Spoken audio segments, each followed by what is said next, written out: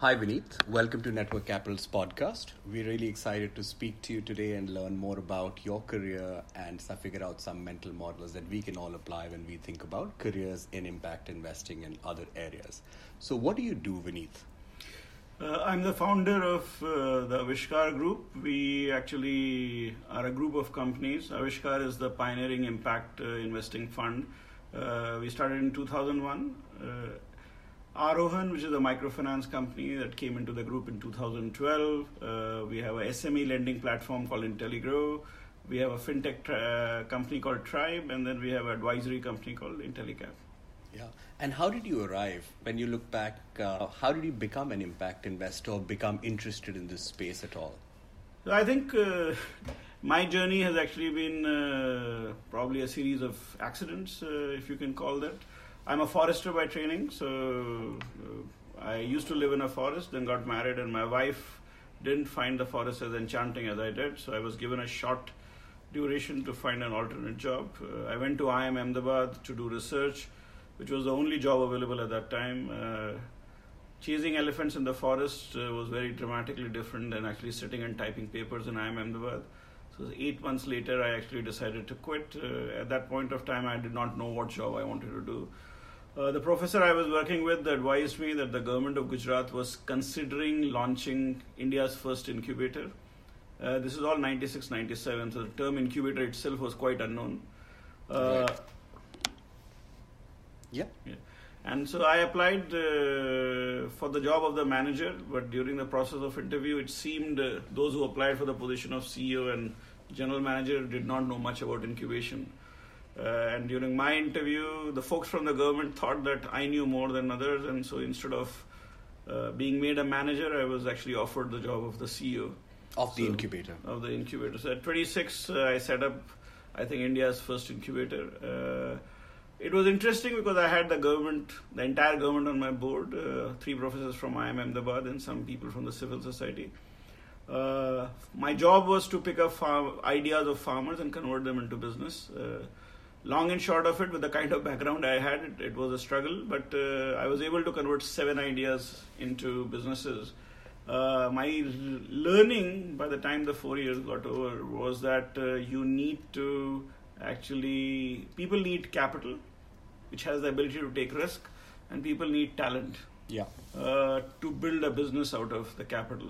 So ideas are dime a dozen. Every Indian, in my view, carried 10 ideas in his back pocket. Mm-hmm. What you really need is actually something that can trigger that idea to reach a business plan, and then capital that can take risk.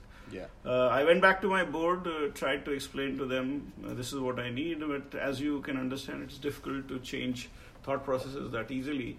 I was 29, going to 30. I thought I was the brightest guy around, and so I quit my job in a half, and with $100 or 5,000 rupees of personal capital, started Aavishkaar, and then I borrowed $2,000 or 1 lakh rupees. You meant 5,000 rupees or $5,000? 5,000 rupees. 5,000 rupees. Yeah, because I was working for government. My salary was 12,000 or 15,000 rupees. So 5,000 rupees was a lot of money.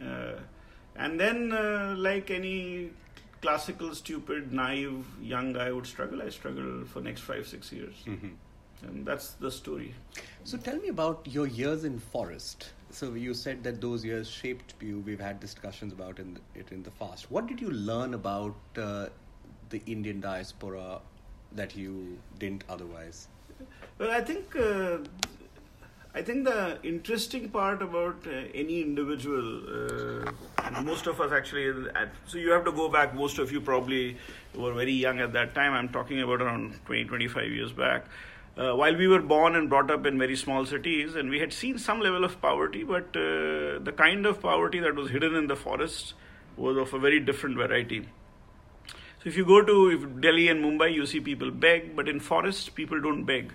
Rather, they will starve because the food is not available to survive. So that kind of poverty is quite unnatural, even if you have been born, brought up, and lived in small cities in India. When I went to the forest, I did not prepare. I was not mentally prepared to encounter that kind of a world. But it was an eye-opener. My job was really to actually manage a government forest on behalf of a paper mill. So Not necessarily that I was doing very constructive work, but in the process I was creating significant employment in very remote parts and providing food, water, medicines, all to the people who were really poor and had nowhere to go. So I saw death, destruction, I saw children die right in front of my eyes. And you have to remember I was 21, so it was... it taught you a lot. It taught you that life is very difficult. It also taught you that how without communication, without background, people survive. And it also told you that a lot more can be done to make things better. So I learned all that. I did not prepare myself to leave the forest as early as I did because I spent only 3.5 years in the forest. But it was enough to shape my thinking. Okay.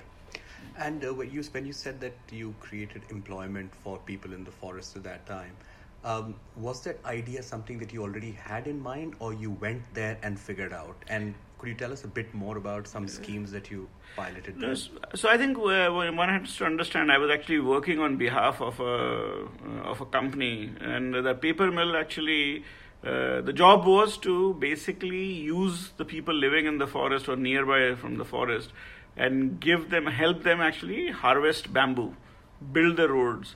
So the job was not because I had any great bright idea. It was simply because a lot of people were asked to do that job for the company.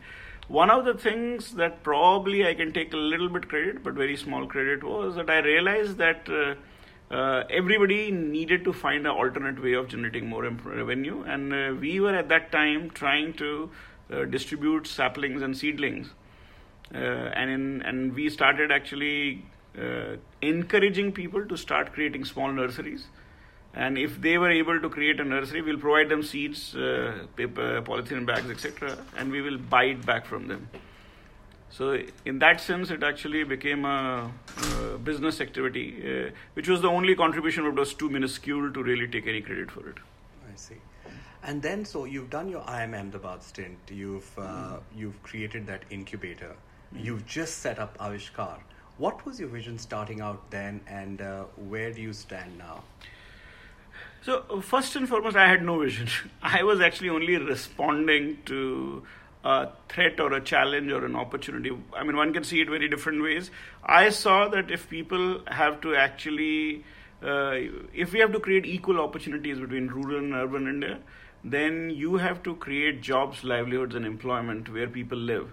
And taking people out, which is classically called migration, is not necessarily helping. So my thought process was, to do that, you need to actually create enterprises. Now, I was running a not-for-profit incubator. To create a for-profit enterprise to bring about development was an unlikely or an unthought of idea in 97, 98, 99. I thought that it looked like a very strong idea. You also have to take into account that I came from a government family. Nobody in my family for 300 years that I could track, or 400 years, had ever done any business. Mm-hmm. So I myself was completely new to the idea of business.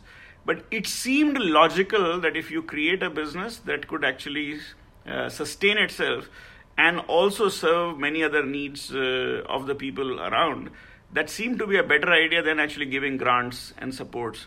Support people by actually just continuously giving them small amounts of capital, because it was very evident even in 97, 98 that grants were very difficult to come by. I see. So at that time, you said that these were some of the thought processes in your mind.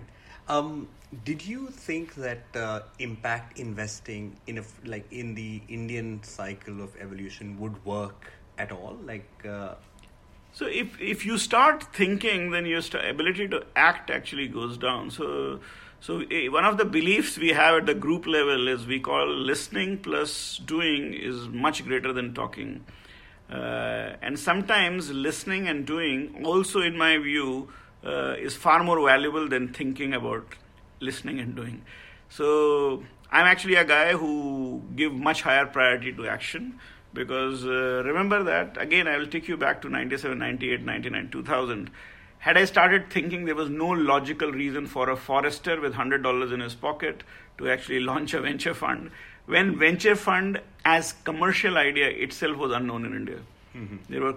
I could count on my fingers the number of venture funds that existed in India. Yeah. So the thought process that the word venture capital itself had much meaning didn't exist. The only thing people knew was loan, debt, and interest rates. Yeah. So the idea of impact, and that's why people used to laugh at me. But because I was willing to stick my neck out and walk the path, I think I received a lot of support also. And I think I have to thank every individual who came forward to participate in that fund. And each one of them were not necessarily very rich at that time. So these were, it initially started from contribution coming from some people living in Singapore who liked the idea and found it very interesting that there was a guy who is saying that you give me money and I'll return it back and I'll return with some returns. Mm-hmm. I was asked to come to Singapore. As you can make out, I didn't have the money. So they sent me a to and fro ticket. Air India, I still remember 22,000 rupees to and fro ticket for Singapore. That happened to be my first travel outside India. Which year was this? This is 2001. Okay. And I was put up in front of 40 people in the evening. I made a very passionate plea for them to invest in me, and most of them were bankers, so they knew 100 times more about investing than I did. Right. So at the end of that speech, everybody started going back, and then one of the gentlemen, Jayesh Parekh, came up to me and said, "Hey, why did you come here?" And I said, "I came here to raise money." He said, "Then why are you not asking for money?" I said, "I thought I've already done that." And he said, "Nobody gives you money just because you made a speech." So I'm always very thankful to people like Jayesh Parekh, Arun Dias, Anant Nageshwan, Arvind Singh, Anant and Arvind who hosted me, and Arun Dias and Jayesh Parekh who have since remained permanently part of Aavishkaar's journey from the time I founded it. Mm-hmm. So not only did they participate, and Jayesh Parekh actually stood up and made that announcement that he is going to commit 15,000 Singapore dollars to this idea, which triggered $100,000 commitment from that group. I see. And that's how I started. I see. And at that time, you were promising a return of any kind, or you thought that it would be an experiment worth carrying out? No. I actually never believed I was doing an experiment. I actually believed I had the world's best idea and I'm actually going to return the money and return a lot of money. Mm-hmm. Though finally when it came to documenting it, we were saying we will at least try to give you 8% return. I see. I don't think so anybody who gave me the money ever believed me. Yeah. And I did check with them. But they believed your passion, they believed your experience, field experience. And plus I think the Gujarat experience of being the incubator head might have helped as well. I'm unsure if those things were relevant at that point of time, because what I was doing versus what I was supposed to do, they were completely different things. I have gone back and asked those people, why did you give the money to me? They said that your body language and your belief in what you were saying, knowing fully well that you will fail, triggered us to actually back you. So they thought you would fail because it seemed like an idea which was just not ready for the time. And I did fail actually. So the truth is that I have only returned part of that money that I took in 2001, 2, 3. And at the end of it, I just barely returned the capital from that fund. Remember that it took me many years to raise that, 7, 8 years. And it was invested in what you call very idealistic things. Again, you have to go back to look at the kind of person and what kind of thought process was. But the fact that I raised money and I actually am also returning that money, if you just look at the track record of venture capital and private equity funds of that time, they would have, most of them have not even returned half of the funds. Right.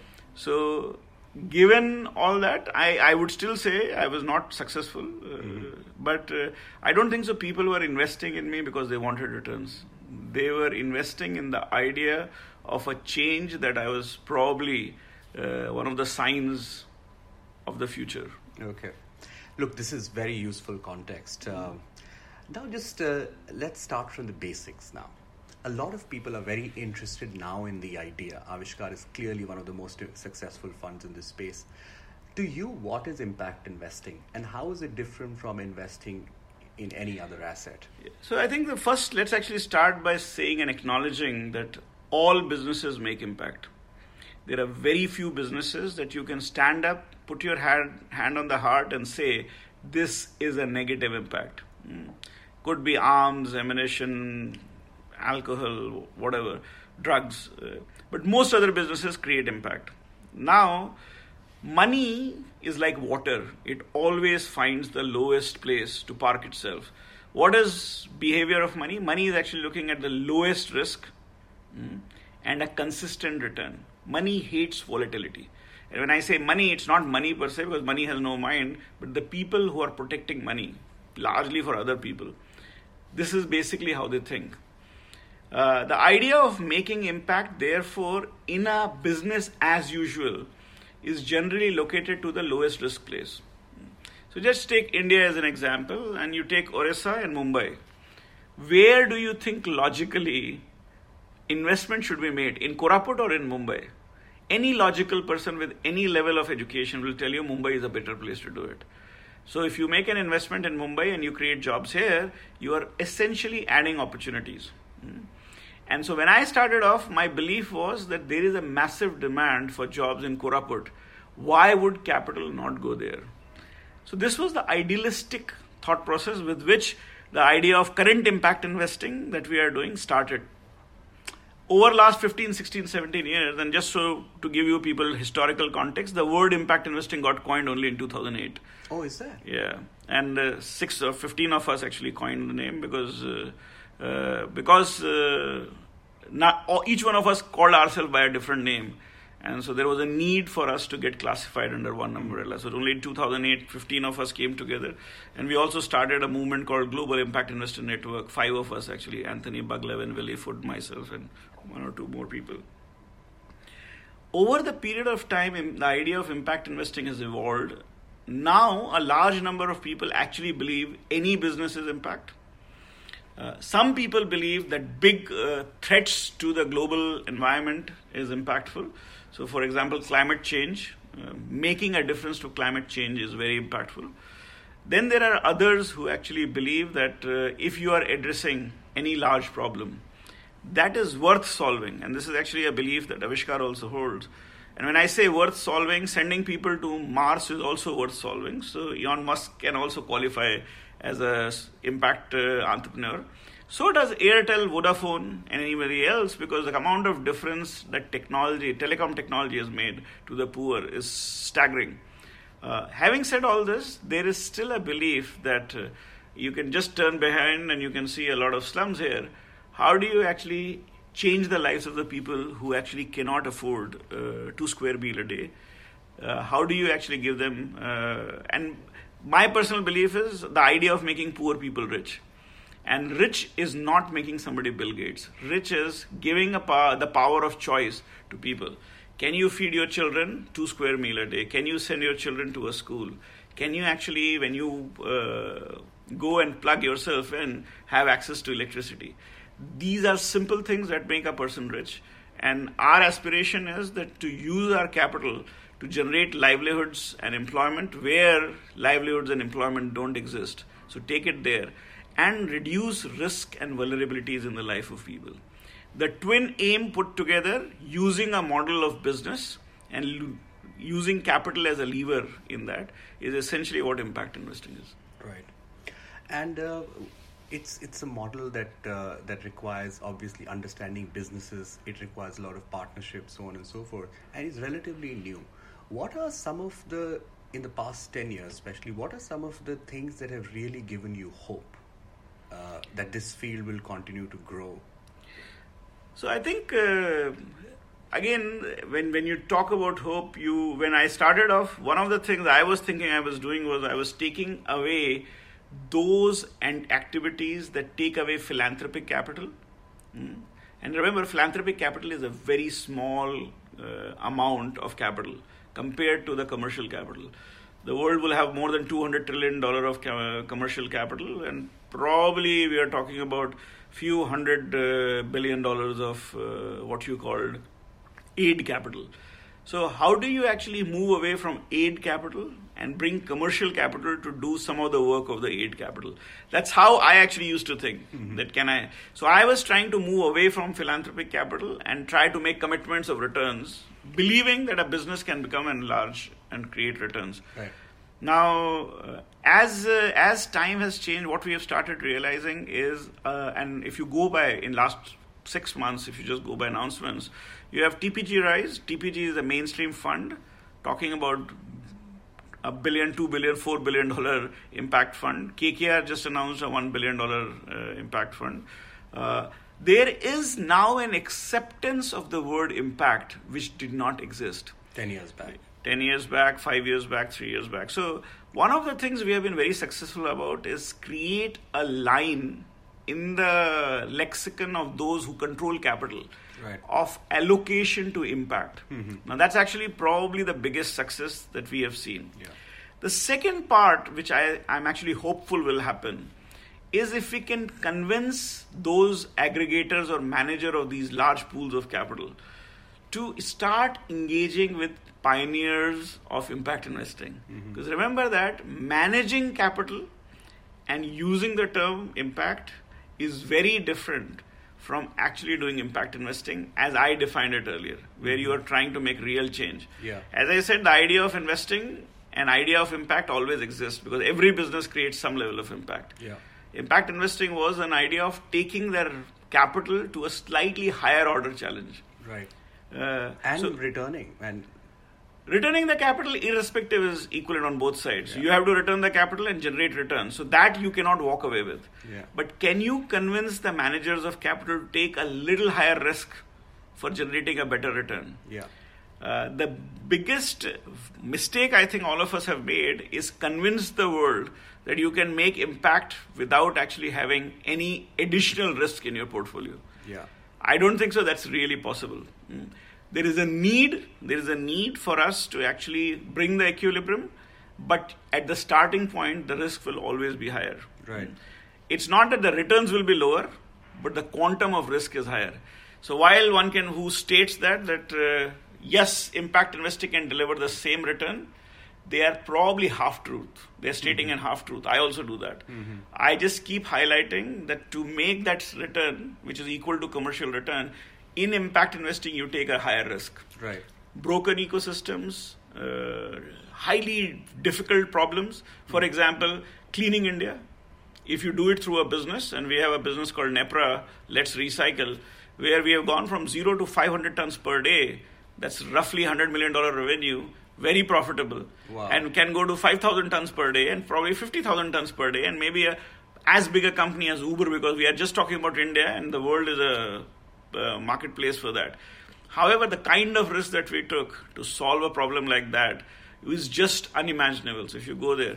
Now, is it very different from venture capital? I think the only difference is venture capital operate in very evolved ecosystems. So you will see venture capitalists actually doing path-breaking work, but they will take a technology risk in an evolved ecosystem. Talent is available, thought process is available, buyers are available, capital providers are available, and then you take risk, paradigm-shifting risks. Yeah. We are actually trying to take paradigm-shifting risks where entrepreneurs are uneducated, ecosystems don't exist, and you do not know, and you are dealing with governments and regulations that are archaic. Right. Therefore, the risk that we are taking is of a much higher order than the risk that is being taken even by venture capitalists. And therefore, sometimes if people say impact investing is adventure capital, I would hesitate to not disagree with them. Right. Awareness has been at multiple levels. One is that, of course, it's well accepted now. But now, young people who are thinking about careers, a lot of them come and talk about how do I break into impact investing? What can I do to get in? So the awareness has also been to reach out to governments, millennials who are now considering careers here and trying to get in and not being able to make a case. So I think you've really done a great job of sort of evangelizing this venture/adventure capital. So what next now? How do you feel that this space is going to change in the coming years, if at all? What are some trends that you foresee? So I think if you go by our history, one of the first things I invested in is microfinance. And today, the mainstream world does not see microfinance as an independent activity from financing. So we saw a complete absorption of microfinance as a completely charitable activity to a completely commercial activity today in my own lifetime. Mm-hmm. When I made my first investment in microfinance in a company called SKS in 2002, the total India's microfinance outreach was less than $10 million. Wow. Just to give you a context, today the microfinance outreach in India is $30 billion. So we've gone from 10 million to 30 billion in my this thing, and there is no classical impact investor now doing microfinance. All the private equity, venture capital, and the investors across the globe are doing it. If we are able to continue to replicate and grow the idea of impact investing, aided by the concept of Sustainable Development Goals. Remember, Sustainable Development Goals is the first time ever in our history that the 193 nations of the world have come forward to imagine a world that none of us have ever seen. A world free of hunger, free of poverty, free of inequity. Now, those kinds of goals within a time frame, 2030, gives massive impetus to impact investing, because impact investing started with the very lofty idea of achieving the same goals, but unarticulated at the global level. Remember, the pools of capital of the world, the $200 trillion that I'm talking about, are actually massively influenced by what the government thinks. Because these pools of capital are the pension funds, etc., and therefore are open to being persuaded to put the capital where impact is. And because you are seeing these big announcements of funds that are impact investing funds, there is a very clear indication that the pools of capital have started shifting their allocations. Right. So my personal belief is, and I actually call it, we were the tail of the dog, and we will be the dog down the line. So if you look economy, the whole $200 trillion as, and you hear about the 2% CSR. So you spend $200 trillion in trying to actually spoil the world, and then you try to spend a few $1 billion trying to make the world a better place. We are trying to reverse the cycle. And we need to actually not remain the tail, but we have to learn to wag the dog. That's really, so next 10 years is the idea of the tail wagging the dog rather than dog wagging the tail. Yeah, that's really well put, Vineet. How today, of course, it's such a well-known brand. Everyone nationally and internationally knows of it. But initially, when you were making the first investment, these things don't happen overnight. You have to find the company, find a set of people, invest in them, and at some point, the returns happen. How did you go about finding those at that time, and how is it different from how you find companies today? So when I started off in 2001, our own understanding of what we were doing was very limited. So we were looking at individuals with ideas, and we were not really concerned about how big, how large, what is exit, because the term exit itself was new to me. So what I did not know or have never experienced, to actually explain to a guy who doesn't even know my investing style, was alien to both of us. So we focused on what we could do and how to make an impact. By 2007-8, I started understanding and realizing that when you are making an investment, you have to first ask yourself, is there a problem that is large enough? Is the business model and the entrepreneur, the thought process they have, is scalable enough to make a significant dent in the problem that you are addressing? The third thing that we started realizing is, even though I am putting my capital is very limited. Is there a way to influence commercial capital to follow us? And the fourth is, if all that happens, what is the point of time when you can convince the entrepreneur to think about helping us find a way to exit? Now, so these are 4 different steps, and this is when venture capital itself was new to India. So we actually started working very hard in trying to create a significant talking point between educating the entrepreneurs about the idea of investing. And we launched a concept called Sankalp in 2009. Yeah. We were the outreach partners last year. Yeah, you were the outreach partner. So one of the idea behind Sankalp was, how do you pick up young, smart entrepreneurs with ideas, but having no idea of how to convince and communicate this to investors? Also, the success of microfinance has convinced a lot of mainstream guys to actually associate with us and join the jury and see if there is a new idea coming which will bring about a significant change to the future. So that was the second part of discussion that we thought Sankalp started playing a very important role. The third thing where we were quite successful was, I met a lot of international investors who used to come to India but were finding it incredibly difficult to find a company that was doing anything novel. So they would have heard of 3-4 successful names, and when they will come to India, they will be continuously re-engaged or reintroduced to the same folks. Their belief, therefore, was that there are no great ideas in India. While people like me who were living in India and meeting millions and millions of these people with great ideas, etc., had a completely reverse view of the situation. We thought we were capital dry, while the world thought India was idea dry. And Sankalp, therefore, became a focused event to showcase the power of ideas emerging from India to those guys who were sitting internationally with the capital that wanted to make impact and was willing to move to India and take that extraordinary risk as well. So I think the critical role that Sankalp played in building that entire ecosystem, bringing it together and making it happen cannot be understated. I think within the group at that time, that lever was taken by Intellicap, which is a group's fully owned subsidiary, and is led by very young people who are as enthusiastic. I mean, similar profiles like Utkarsh. So. Vineet, this is just energizing, but this impact, the word impact, has been used and abused by many stakeholders. Let's stick to impact investing. What makes you slightly skeptical about some stakeholders within the impact investing ecosystem? I'm not obviously looking for names. I'm just looking for ideas. I don't think so. I learned the hard way that no field in the world can actually be driven by the purist.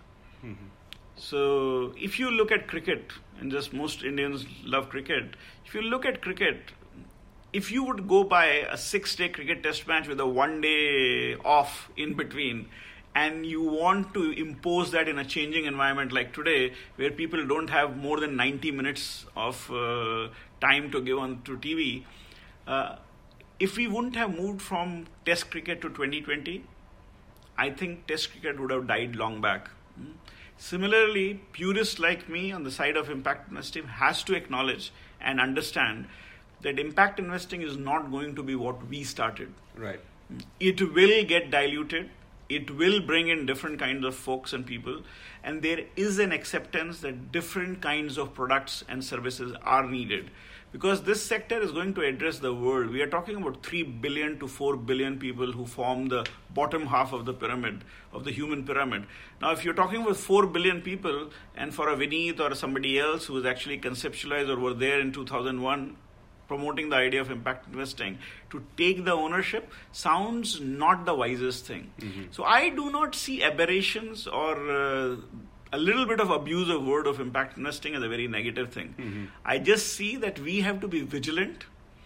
We have to continuously be capable enough to call out when we see digressions. Right. And we should continue to engage in dialogues. And that's driven by that idea. Some of us actually went ahead and created India Impact Investor Council. That's the only alternate council other than Global Impact Investor Council that existed. We've had some very good CEOs who have done an exemplary job. And I think the real big challenge that faces us as a collective today in impact investing is how do we actually work with the government? Right. We just saw government actually announce a $1.5 billion fund of funds for startups. Then government also is talking about a $1.5 billion fund of funds for MSME. Right. Now, whether you are talking about startups or whether you're talking about MSME, a large part of this money, the belief, if you go and talk to the government folks, they want to make an impact on the ground where people are being left out. So yes, there is a need for Amazon, Google, Flipkarts to happen, but there is as much need to have a Milk Mantra, Osam, Let's Recycle, AgroStar to happen as well, because our farmers, our poor people, the challenges of dirt, filth, health, education, access, all that needs to be solved at probably a faster pace. Then we have to make people rich. Right. The idea of creating an equitable world, which is also part of what SDG is saying, is actually a very strong demand. And if the country has to move forward, we have to make an equal world. And it's not a socialist thought process, because if you go to the developed world, you don't see that kind of diversity in terms of incomes, except places, certain places, even in developed world, you will see that. But if you go to Europe, you won't see that kind of diversity in terms of income levels. I believe India, therefore, needs to be. So we need to find a way to work with the government to homogenize and convince them that these MSME funds and the funds could actually be clubbed as impact funds. And that you have people who are very good managers of taking this capital to where you want it to go. Yeah. It's been almost 14 years since you thought of the idea, and you've obviously come a long way. 18 years. 18 years. Yeah. Okay. 18 years since you started, and 2001 to 19, yeah. What has been one really special high and one really, low? Yeah, so I think low is very easy to say. It's actually, I think, 18th October 2010 when Andhra Pradesh government came up with an ordinance and wiped out the entire microfinance portfolio. I had to write off some $150 million in one day. It was a low not because I had to write off money. It was a low because I felt that the mistake that was made by the microfinance sector could have actually done with a slap on the wrist. Instead, they decapitated. They basically took off the neck of the sector itself. They simply bludgeoned the sector without giving it any chance to deal with the challenges it has created. Yeah. And that, I think, also woke me up to a challenge that we never thought existed, which was how to engage with the public sector, the government. Why is it important for you, if you are working in impact, where you are dealing with millions of poor people who seem to be disenfranchised from the eyes of the government and is seen as government's, in some sense, government vote bank, or government genuinely feels very strongly about what is happening to them. How do you deal with that? Right. So that was my learning. The highs have been many actually, but one of the highs was actually to help Shumita Ghosh of Rangsutra to start and build a company that she envisaged would be owned by all the artisans. And then she introducing me to the William Bissell, the managing director of Fab India, and then helping William to actually build these women-owned companies, which now are actually merged back with Fab India. Yeah. To create ownership beyond livelihoods is a romantic idea that I still believe in. If you can actually make poor people owners of the business, then you can actually do real transfer of wealth. Till now, we have focused on livelihoods, except these one or two instances where I have tried to create this. One idea of Zameen Organics, we failed, but in Rangasutra, we were very successful. I think the day we will be able to actually create massive companies which are owned by very poor people, we might have actually achieved the idea of equalizing wealth distribution in our economy. Yeah. This is fascinating, Vineet. Thank you. I share the enthusiasm about the sector and where it's going. Lots of people come to us about advice for breaking into impact investing. You were there in an online course. Network Capital again supported it. But what advice do you have for people or young people trying to break into it? So many interns come to you from all parts of the world. Yeah. Why is it happening? What advice do you have, especially for people who've quote unquote not come from conventional backgrounds that investors really like? See, I think the challenge, and I actually normally discourage young people to get into the idea of investing and encourage them 10 times more to become entrepreneurs in the area of impact. Now, let me tell you why. It is much easier to actually do something than to advise something. To advise another person, you need the wisdom of going through the same rigmarole. Otherwise, your advice is of no value. So if you have never done something and you are sitting on the side of giving money, how would you actually add value? Asking questions of why something cannot be done is the easiest task in the world. That's what basically venture capitalists do, or impact investors do as well. But going and doing it requires naviate, it requires enthusiasm, it requires the energy and excitement of youth. So when you are young, trying to actually get into the role of wise old men saying, oh, I know this will not be done, this cannot be done, or trying to tell somebody that I will give you the money and then I'll help you make you do it by using my wisdom, requires experience. So if you are young, and when I say young, anybody below in the range of age of 30 and below, you are better off joining an impact entrepreneur rather than an impact fund. Right. Because your ability to learn by being a fund manager is very limited. I call fund managers as Begani Shadi mein Abdullah Diwana because it is somebody else's money and you are giving to somebody else. There is no real value add beyond your own experience of building a company that you bring to the table, or networks that you have built over time. Both requires time and credibility. Yeah. And in absence of that, you are not really going to be a great impact fund manager. So if you start your career there, but if you spend 10 years being an impact entrepreneur, you have a very high likelihood of being a very good impact fund manager as well. Right. Yeah. Some authors Talib call it skin in the game, or having gone through the journey. Of course, the point in credibility is well made. But suppose somebody still wants to has or has not done or something entrepreneurial, but wants to join an impact investing fund and doesn't come from a conventionally cool background, which investors like. Can that person really break in? I actually personally think it is becoming difficult. So if Vineet Rai would have applied to Aavishkaar today, my CV would have not even been considered. Yeah. Forester, lived in a forest, done this. There is no way he can actually do anything worthwhile. Remember that when we are hiring people, we are hiring process managers. So we are not looking for the best and the brightest, even though that's what all investors tell you. If you are best and the brightest, it will be incredibly dull for you to actually manage a dumb process. Yeah. And I know a lot of people find this, my statements quite ugly, but I can tell you guys, if I would have studied in Stanford and Harvard, I would have never become an associate in a fund. I would have actually taken the risk of solving a big problem. And that's really where the ambition goes. So if you are really bright, you should not consider this. If you are not coming from a cool background, you should still not consider this. Because you should be thinking about doing something that could add value to a fund manager. One of the things that you can do is bring an unconventional thought process. If you still want to join at all costs, maybe an unconventional thought process, but you will have to be very persistent, which is exactly what we need to survive in the... I normally ask people to join us as interns because we need to see and observe people for years together to understand whether they really like the idea or is it a fad in their minds. Remember, impact investing is being taught across in US and Europe. One of our community members is interning from Boston. Harvard is actually interning with you right now. Yeah, so I think the challenge is that a large number of people actually come into this space because they like the idea.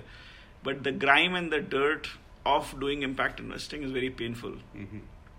I therefore generally do not encourage young people to come in because they always then look out and say, what did I lose? Yeah. So you first gain whatever you want and then come to this idea once your heart actually tells you that's what you want to do. Yeah.